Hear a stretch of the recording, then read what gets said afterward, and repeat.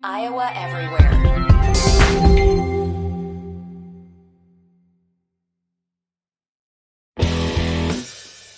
It's time for Miller and Williams on Iowa Everywhere. Presented by Prairie Meadows Racetrack and Casino. This is Iowa Everywhere.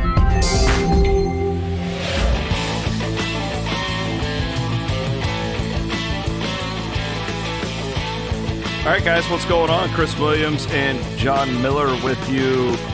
We are way early this week, and that's because we're just trying a few new things, and it is kind of crazy for both of us at the end of the week. John's going to be traveling, and I have.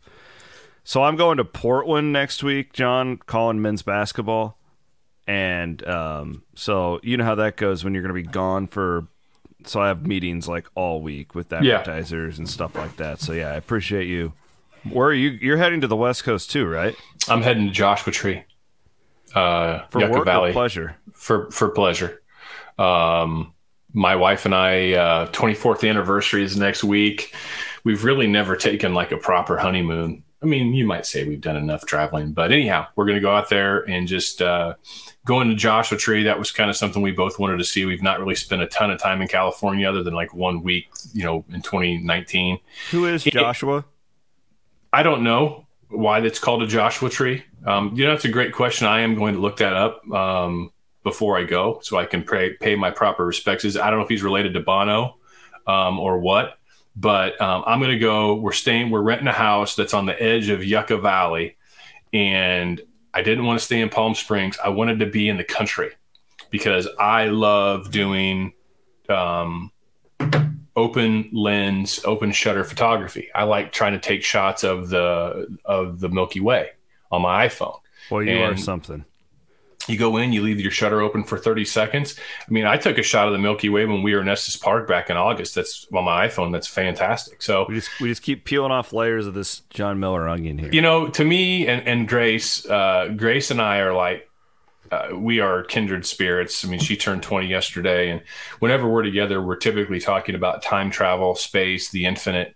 And to me, just sitting staring at the stars, especially at a place that doesn't have light pollution like, Joshua Tree in the middle of the Death Valley.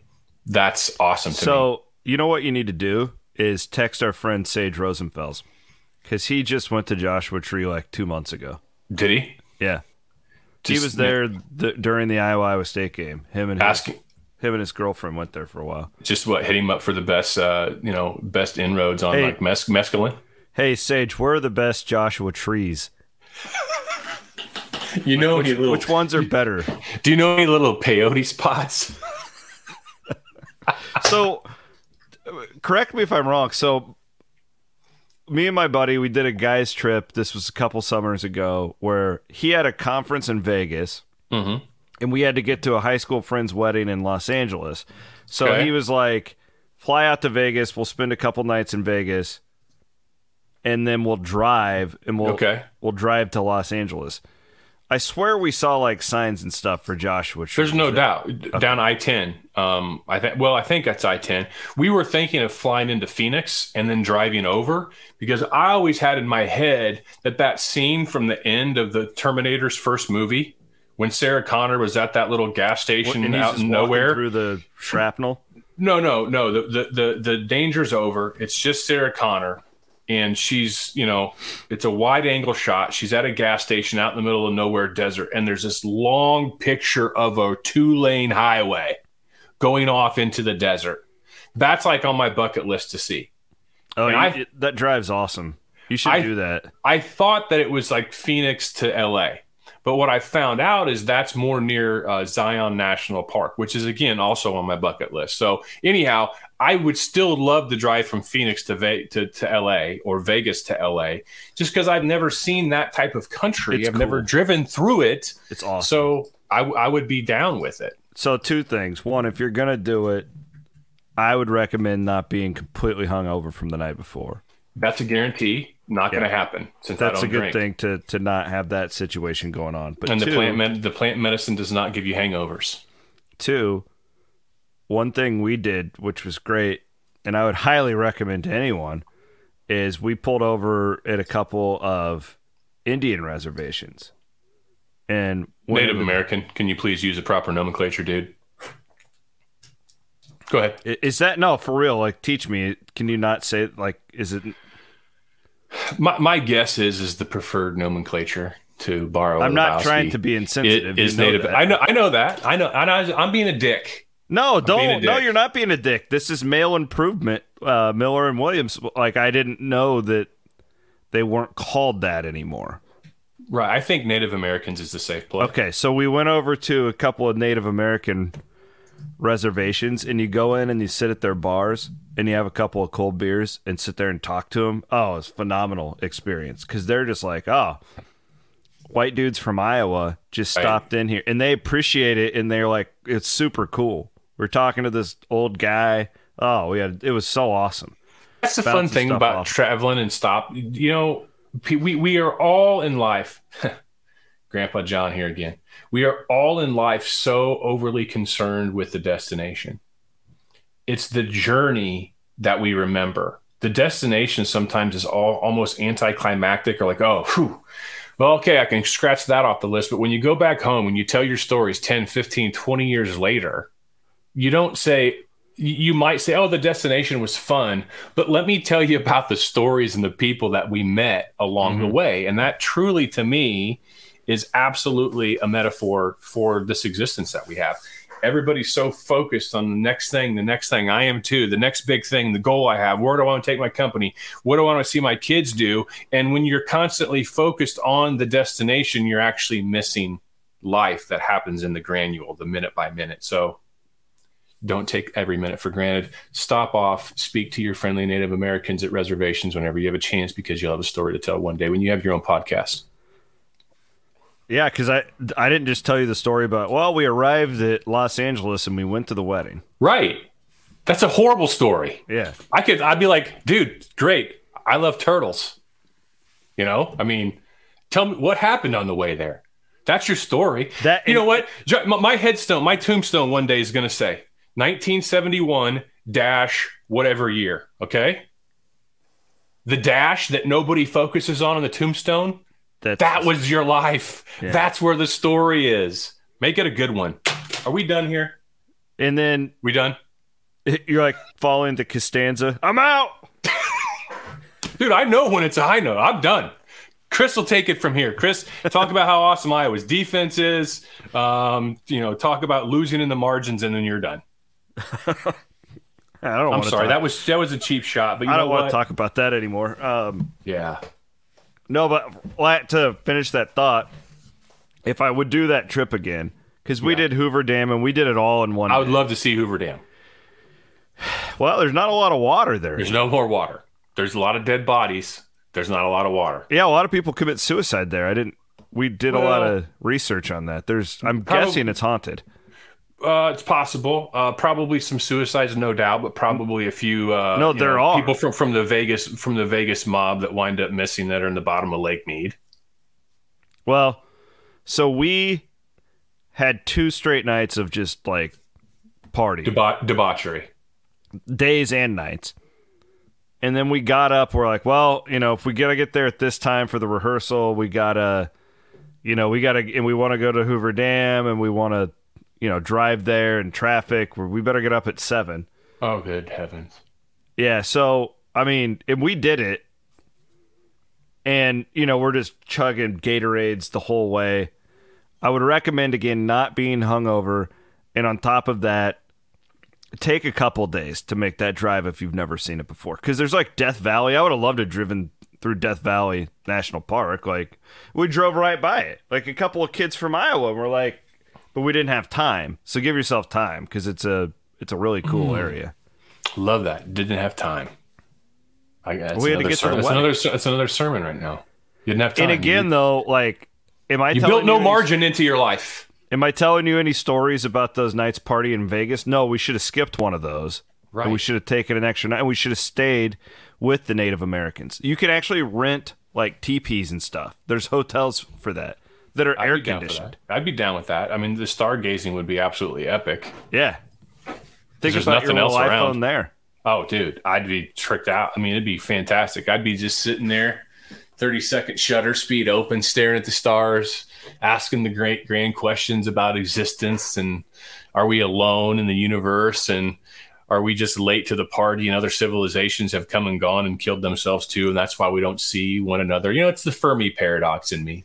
Some of that fresh Nevada cannabis. Potentially. I mean, California's right across the way, and you go with the OG Kush on that. So I've been told. We are presented, as always, by our friends at Prairie Meadows. We thank them for sponsoring Miller and Williams as we get into a little. So you told me over the weekend, and you got to bear with the Clone Nation, okay? Can I defend? Yes, you can share it. You can share it. Go ahead. No, can I defend? Well, that people don't even know what you're talking about. It's a highly. Oh, I'm getting to it. Just calm down. That game on Saturday might have been the topper for frustration for me as an Iowa State fan. Oh, wow. Explain. Yeah, I know there's been worse times. But when you're getting beat by 70 by Art Briles and Baylor, it's really not that frustrating. That's a good point.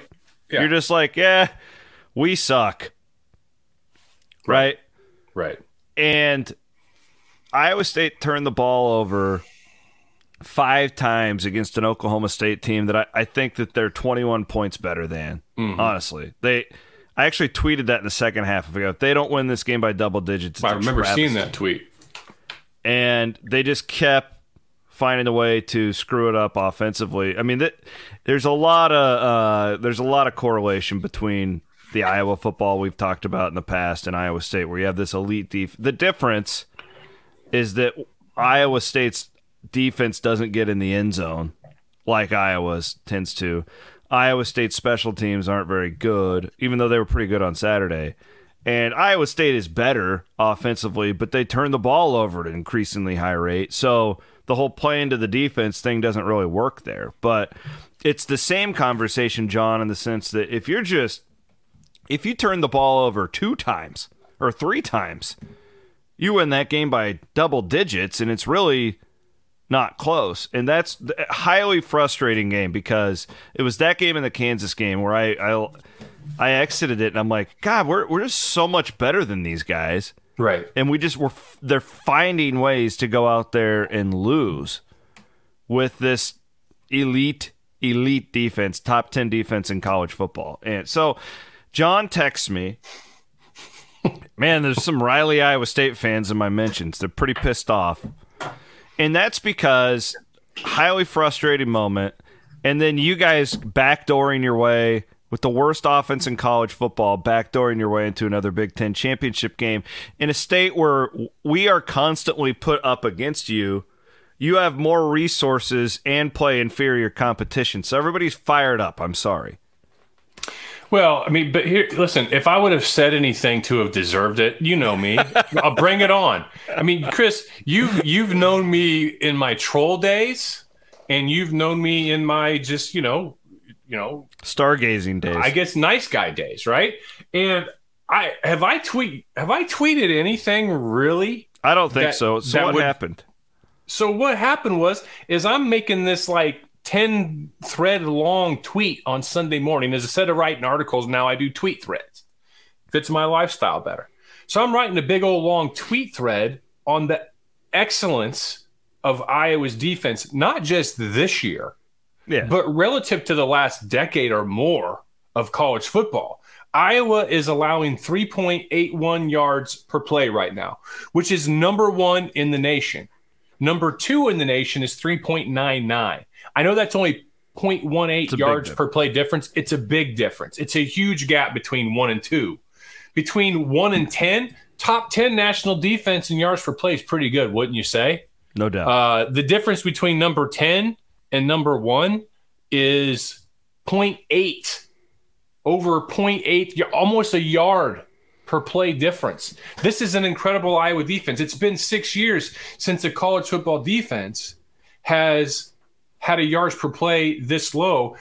Iowa's average the last 5 years in pass efficiency defense, in total defense, and in scoring defense, their average national rank is in the top 10 in all 3 of those categories over a 5-year span. This is incredible. And they've played a top 25 schedule this year. So I'm just tweeting these things. I didn't say, hey, Clone fan, look at this. Hey, Iowa State fan, sucks to be you. Okay. I just made these posts. And the next thing I know, wham, wham, your schedule sucks. You guys suck. Hawk sucks. Piss off. Go F yourself. I'm like, all right. What I feel I like do? there's a few things at play here. You Okay. you have a reputation. Now, you've worked really hard to erase that, and you are a changed man, and like this, but I'm just saying, like, the amount of people. So I went out names 2 weeks ago. Yes. And first of all, the amount of buzz that Iowa Everywhere has is incredible. Like, it's I can feel it in amazing Kansas City. how many people are coming up to me and talking about Iowa Everywhere. Since we've started this podcast, there's a Fairway Meat Market now in Kansas City. Circa's actually opening a casino. I always get that, oh, I love Iowa Everywhere. Great job. Keep it up. But that And the second thing every one of them says is, I used to hate John Miller and Chris Hassel. I thought they were pieces of shit.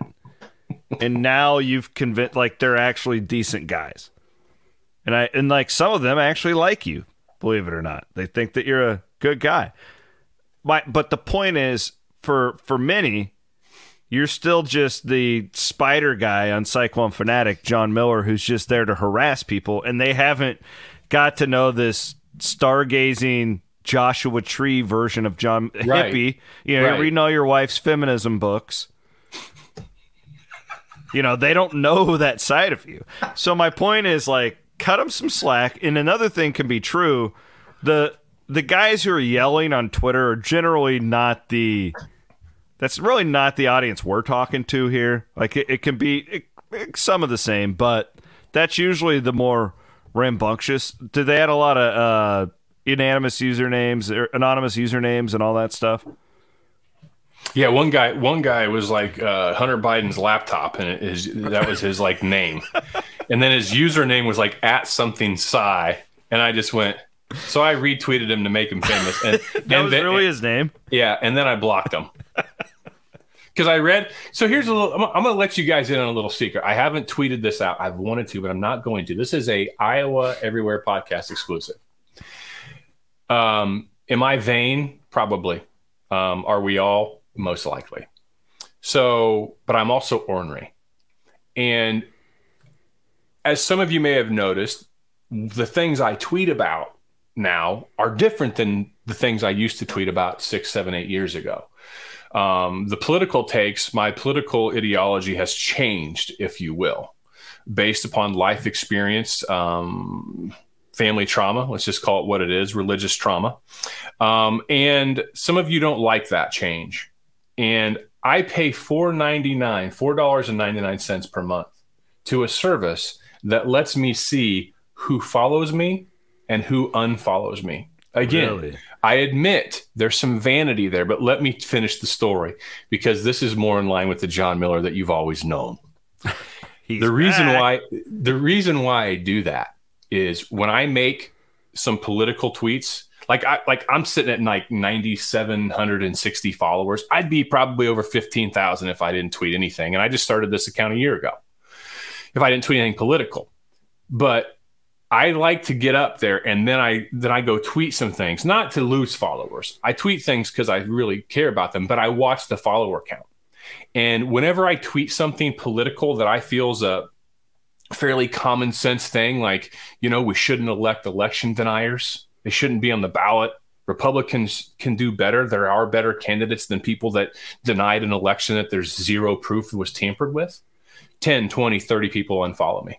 Okay? Really? Yeah. Wow. So what I do is I go in, I look to see the recent unfollowers, I click on their names, and I effing block them.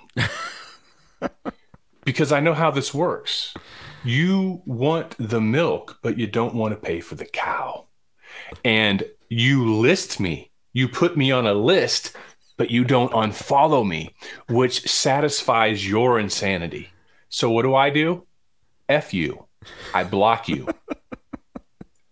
So you're paying $4.99 out of spite, basically. Out of spite, and let me tell you, the amount of joy I get every time I block QAnon people is indescribable. It's like the perfect 30-second long exposure shot at Estes Park. Love it.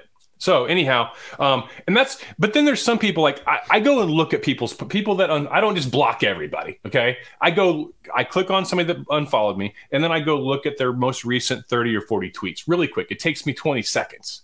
And if I see QAnon stuff, and if I see just hyper partisan stuff, blocked. Don't ever want to see you again.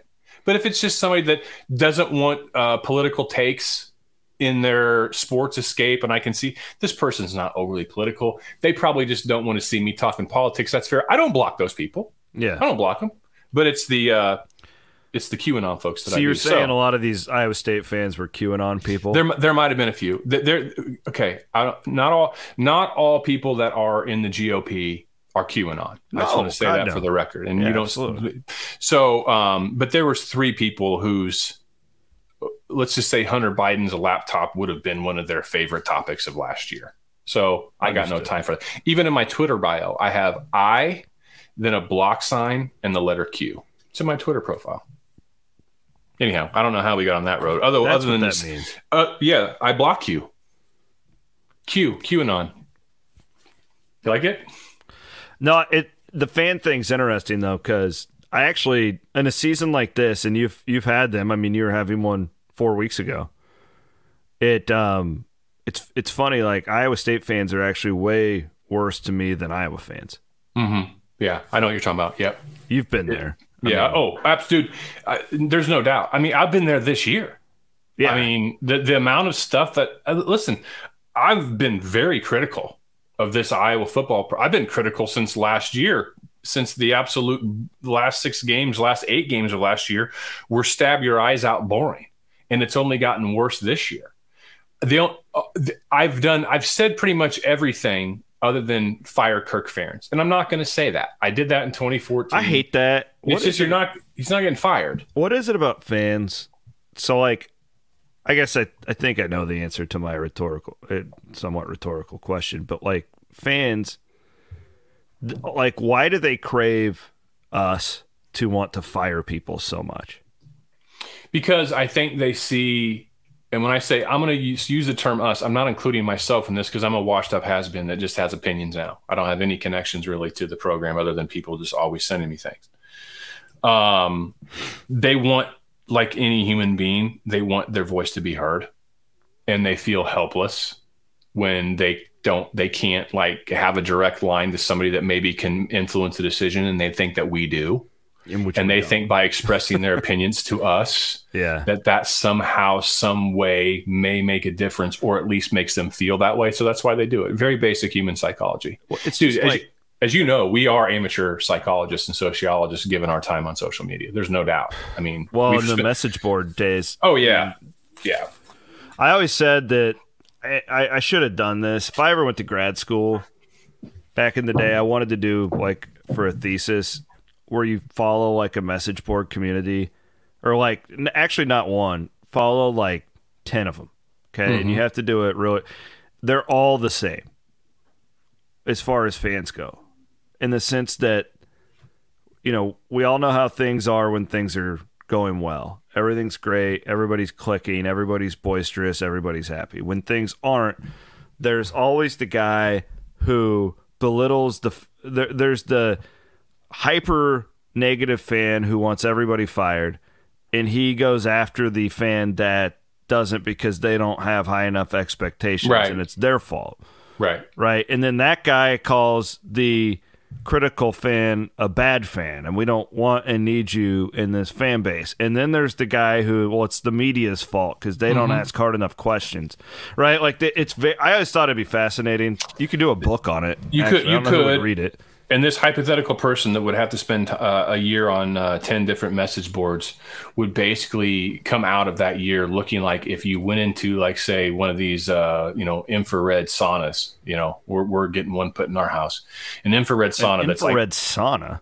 Yeah.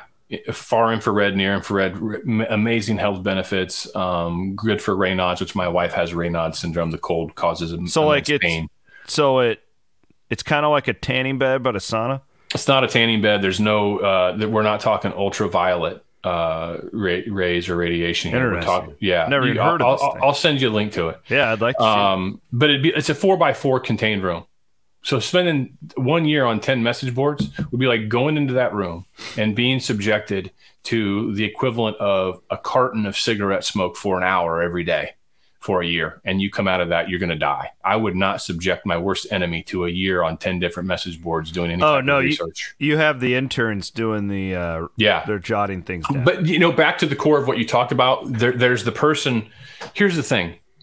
Every human being pretty much assumes and thinks their default mode is I'm right. Now we're a society where that default mode of I'm right also includes you're wrong. Yeah. Used to be I'm right, well, let's talk. Now it's I'm right and you're wrong. Nobody thinks their opinions are wrong. And even when I dunk on people on Twitter and logically destroy and eviscerate their arguments, they just disappear. They don't ever come back and say, you know what, you were right. And quite frankly, I try to do that in my real life. But the reason is the realist thinks that the pessimist is the problem, and the pessimist thinks the realist is the problem. And the term pessimist and realist are terms that are given to the other side by the counter opinion holder. So these aren't even objective terms to begin with. This is just all psychology. So yeah, it's nonstop. If somebody has a more pessimistic outlook on things in life, or what I view as pessimistic, I'm going to say they're a pessimist. But that pessimist thinks that they're rational. The hard and around part and around we go. The hard part I have with the fan thing every year, or anytime things aren't going well, is they get mad at the media for reporting on if Matt Campbell has a tendency, it's kind of an inside joke with Iowa State fans. We're in the offseason. He's always asked about the offensive line because that's been their weakest position in his tenure.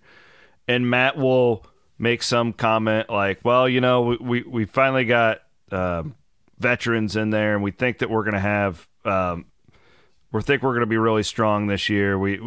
They've developed nicely, and then we report that, and then the offensive line sucks again, and then the people come back and say, well, you told us they were going to be better, right? Where I remember your old partner Dace used to have a pretty good saying, well, the other team has 85 scholarships too, right?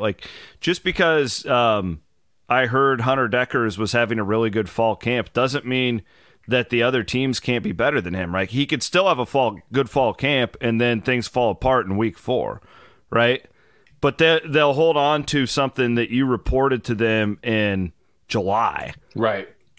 Well, I heard that Hutchinson and or whatever, and then I don't know. That's a hard thing for me because it's well, do you guys do you want Matt Campbell in July at media days to be like, no, our offensive line sucks. This is going to be a disaster. No, because then we would kill him just like we did Brian Ferentz when he did the whole. What's the upside? Yeah, what's the upside stuff? That was Scott Frost's biggest downfall, other than losing, in my opinion, is how he would throw his staff and players under the bus constantly. He never took responsibility for himself. So I don't know. Now I'm just bloviating here. No, this is almost a quasi lifestyle podcast, a preview of that often mentioned but yet to be fulfilled lifestyle podcast that we're going to do. This is like a crossover. But yeah, I mean, Iowa fans went through the same thing this year.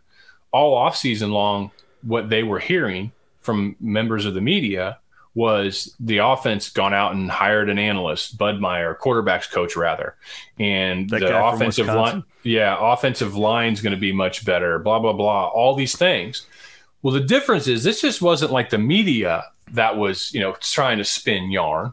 This was the messaging coming from the coaching staff to the media, and boy, did that boomerang and backfire. So anyhow. It's a hard spot because, I mean, you can only report what you're given.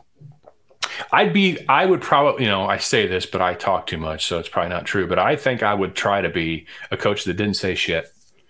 Coach, what do you think your offense is going to look like next year? I'm like, well, we're going to work hard, and I guess we'll see in September. Next question. Real quick, okay? Bill has next a question. Yes, Bill go ahead, has Bill. A question. Fire away. Bill says, I was curious your thoughts on Iowa State going for it on 4th and 1 from their own 25, 6 to play and 2 timeouts. What was the score? Bill, what was the score? Jeez, Chris. I think they were down by 6. They were down. It was the final score.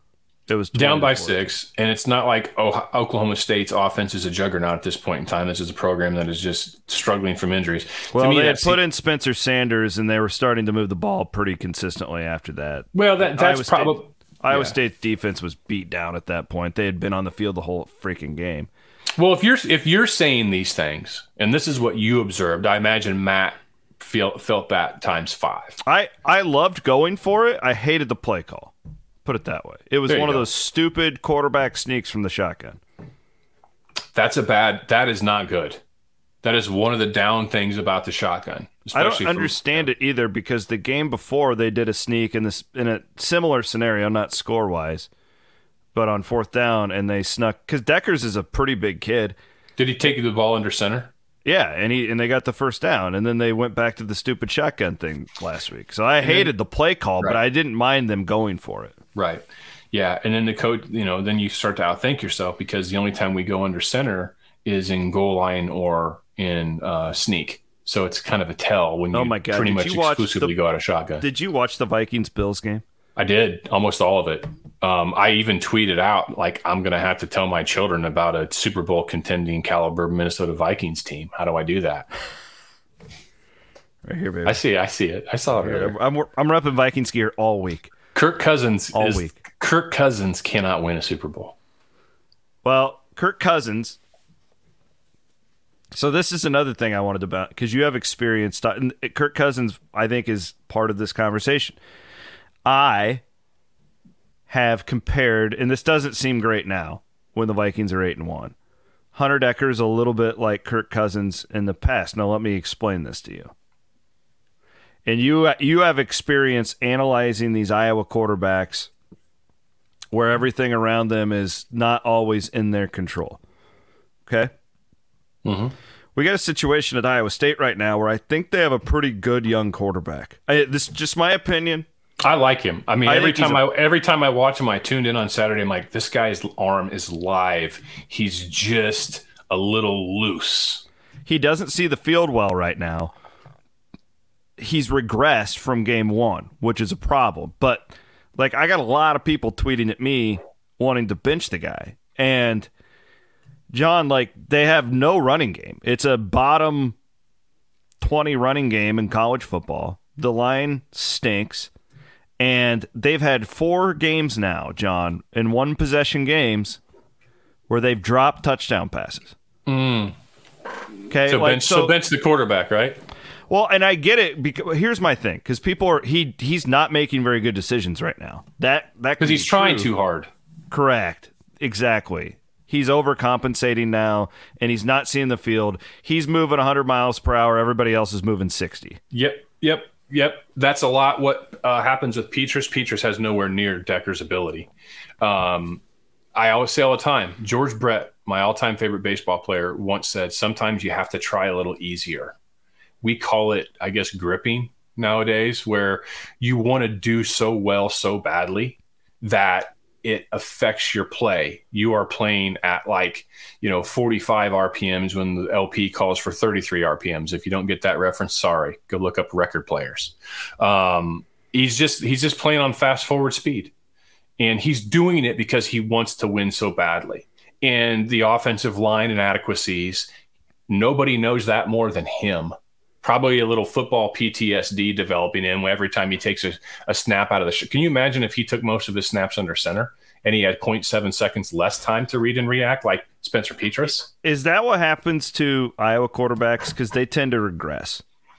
Like, is that it? Because the one example I always use was Brett Meyer, who's a dear friend of mine, and you saw him play under average lines and without great running games for 5 years or for 4 years, and by the time he was a senior, man, he was seeing ghosts every time he stepped back. There's no doubt, and I think that is the case for some. A lot of people want to point to Drew Tate, his sophomore year, the Outback or the Capital One Bowl.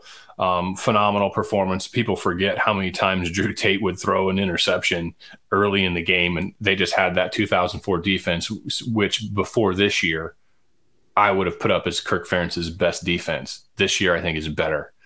And I've got the receipts to bring it up. But I think that then the next year in 2005, Tate's statistics actually were pretty good. That 2005 offense actually put up some yards. 2006, Tate was dealing with, at a minimum, a strained oblique for nearly the entire season. So I think that Iowa has more year-to-year consistency with offensive line play than has Iowa State. No Brett Meyer absolutely was seeing ghosts. And who could blame him?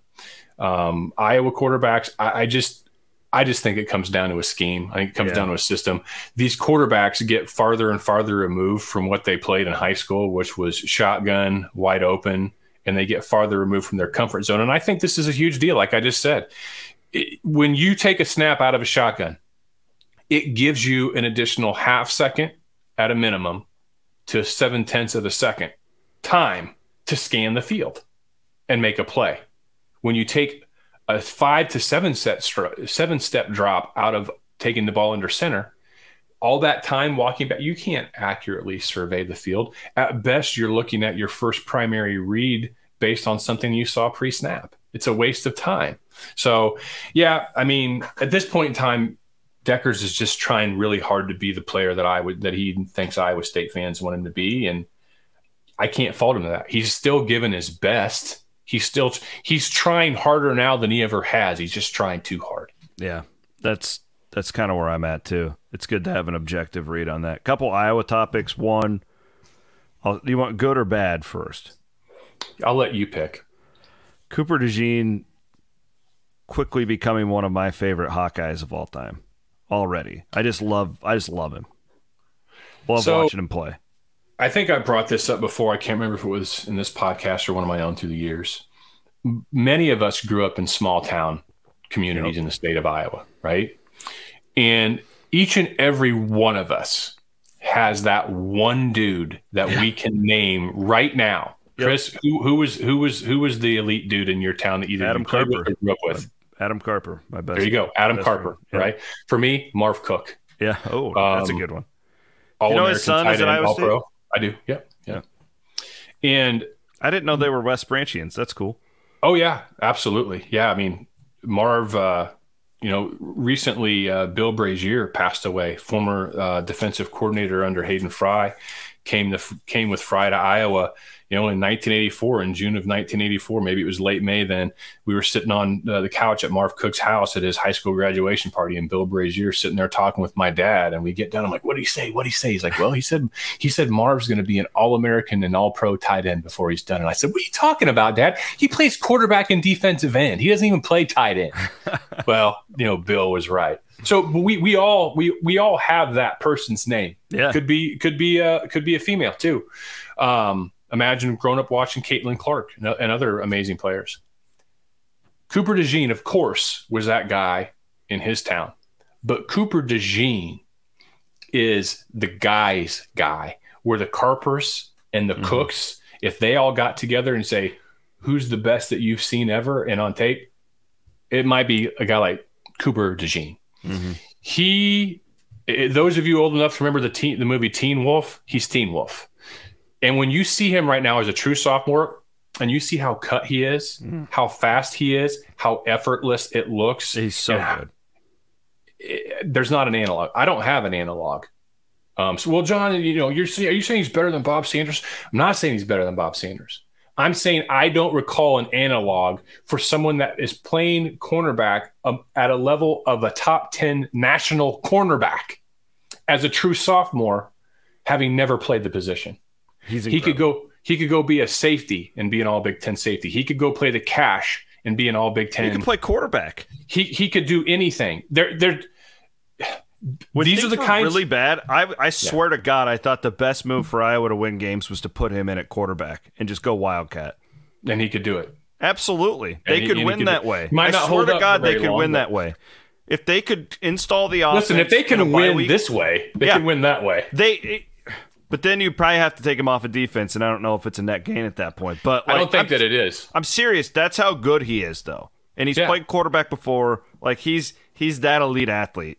And I love OABCIG, right, is where he came from, Battle. Sounds great. You did it. I used to call games there when I was doing prep ball. So I know the town. And, like, it's actually one of the most beautiful little settings of a small town that I've ever called a game at. They have a phenomenal facility. But, yeah, it's cool. I like him a lot. I not just because he's good. I just think I remember seeing highlights of him in the Dome when he was in high school, and it's just like, this guy's different. Be rooting for him in the NFL as well. Yeah. It's insane. And I tweeted out his basketball highlight tape the other day just to say, this is like, he's a unicorn. Yeah. The last one is this Caden Proctor story. Have you looked into it at all? And I'm being ignorant here. I'm not trying to troll Iowa fans. I just want everybody to know that. He visited Oregon over the weekend. Is this a deal where a kid wants to free visit and go have some fun, or are you at all concerned about this? I mean, okay, when I say I'm concerned, it doesn't like occupy my mind any longer than us talking about it. Is an Iowa fan. Right. Let's just say I think Iowa fans that are really into this, and listen, I want them to be as good as they can too, so I'll let myself. I think there's cause for concern. I think this is about a bag, and if the Proctors want to get paid incredibly well, as Caden is a student on campus and not waiting necessarily to the NFL to get really, really paid. He'll get some NIL money at Iowa, but I think Oregon's offering a 7-figure bag. Yeah, at Iowa, you're probably looking at like the $50,000 or something like. I have no idea. Yeah, I don't. It's a different deal over there. It for sure is. I mean, there are reports that Kevin Casper's son was offered a 7-figure bag. I don't know that to be true. Seems like kind of a stretch to offer, a receiver that's like not. I'm telling you, this NIL thing, it's so there's going to be a bubble here, and I think the players should get paid. I think it's stupid. I think these collectives, I think the whole thing, like, fans shouldn't have to fund this. This should be coming from the television contracts. Oh, I'll never give one penny. Okay, so we're on the same page there. My point is, whoever Kevin Casper's kid is, and he could go on to become the next Justin Jefferson, for all I know. He's not worth name, image, and likeness at this minute 7 figures. No, he's not. I think Phil Knight. And it's not just Oregon. Obviously, other schools are doing this the same. Yeah. But I think Phil Knight is absolutely trying to buy a title before he dies. And okay, that's fine. He's got the money, and it's apparently within the rules right now. And when I say I'm not going to give a dime, I'm for the kids getting paid too. I had someone reach out to me recently wanting my assistance, input, or something relative to the Swarm NIL or some type of promotional help. And I said, hey, I appreciate you thinking of me. I'm just going to pass. This just isn't my thing. I want the kids to get paid. Congratulations. Go get yours while you can. I'm not against that. I'm just never going to give the Iowa athletic department any money. I wouldn't give any athletic department money. If I'm going to give money to other things I feel are more important than sports. But you're right. The fans should not expect to have to pay the freight. But the fans have been paying the freight, quite frankly, for quite some time. Yeah. And, obviously now the Big 12 is going to be moving up to the 50 million plus a year barrier, to the Big 10, 70 to 80. So, there's less of a burden on the fans now than maybe before, but it's not going to be spun that way. It's now going to be like, hey, we may not need your donations for facilities upgrades because we've got the money for that. We need your donations now because we need to keep these players in the state. And to me, maybe I'm old, maybe it's a generational thing. That is just not something I'm interested in. I'd rather, send $100 to Raphael Warnock to beat Herschel Walker. I'd be a lot more sympathetic to. Which I did. I'd be a lot more sympathetic to. This doesn't really happen in our state that much. I guess they're paying some salaries at Iowa State right now, but the whole deal at Auburn, they're going to be paying $60 million to people who don't work. in the Scott Frost thing. And it's just, I would be more sympathetic to the industry if we didn't have all this just wasted money that's just floating around out there. It's unbelievable the amount of dead cap space that Auburn has, that LSU has, that so many of these programs have, because their fan bases are absolute fanatics. And I'm not like saying that in a good way. It's just like football has become a religion or an incredibly powerful idol for so many. Man, there's been too many topics today where I've got on a soapbox and sounded sanctimonious. I really try not to be that way, but again, maybe it's 51. I'm waxing poetic because my oldest daughter just turned 20 last night. And you're going to Joshua Tree. I'm going to Joshua Tree. I feel like that's a very spiritual place. I have never been there. It's a vision quest. I'm going on a vision quest. I feel like you're going. I feel like a guy goes to Joshua Tree to get in touch with his inner self and the outer self and nature and the spirit realm. You and your wife going to be wife going to be listening to one of those like feminist audio books on the way out there? Doubtful, because that is not my particular brand of entertainment. However, I do appreciate and enjoy this distillation process that happens, because she'll be reading something and putting together workbooks. She does, online seminars and things like that. And she'll send me things. And I'm actually thinking of starting a separate Twitter account so I can tweet out some of these things that she sends me that are just absolutely jaw-dropping. Like, I cannot believe this. I cannot believe what I was indoctrinated in and why I did not open boxes until later in life in my head that I basically said I'm not going to open because it's going to mess with me. So no, we will not be listening to feminist podcasts, but I will absolutely love to hear all that she has to tell me from the amazing world of information that she uncovers on a daily basis. You are quite the husband. All right. Well, have a safe trip out there. And will you do me a favor and will you take a picture of a Joshua Tree? Oh, fuck yes, I will, dude. I'll take more than one. I'll be, listen, and let's not get into any details. I'm probably going to be texting you quite a bit at night when I'm out in Joshua Tree, just letting you know what I'm seeing, what I might be feeling. Unity, I'm looking forward to this. My oneness with the universe. So it'll be fun. I'll send some photos. All right, this was fun. Good show. Maybe we'll do this a little earlier in the week sometimes going forward. We'll decide. He's John Miller. My name is Chris Williams. Thanks so much for listening, everybody.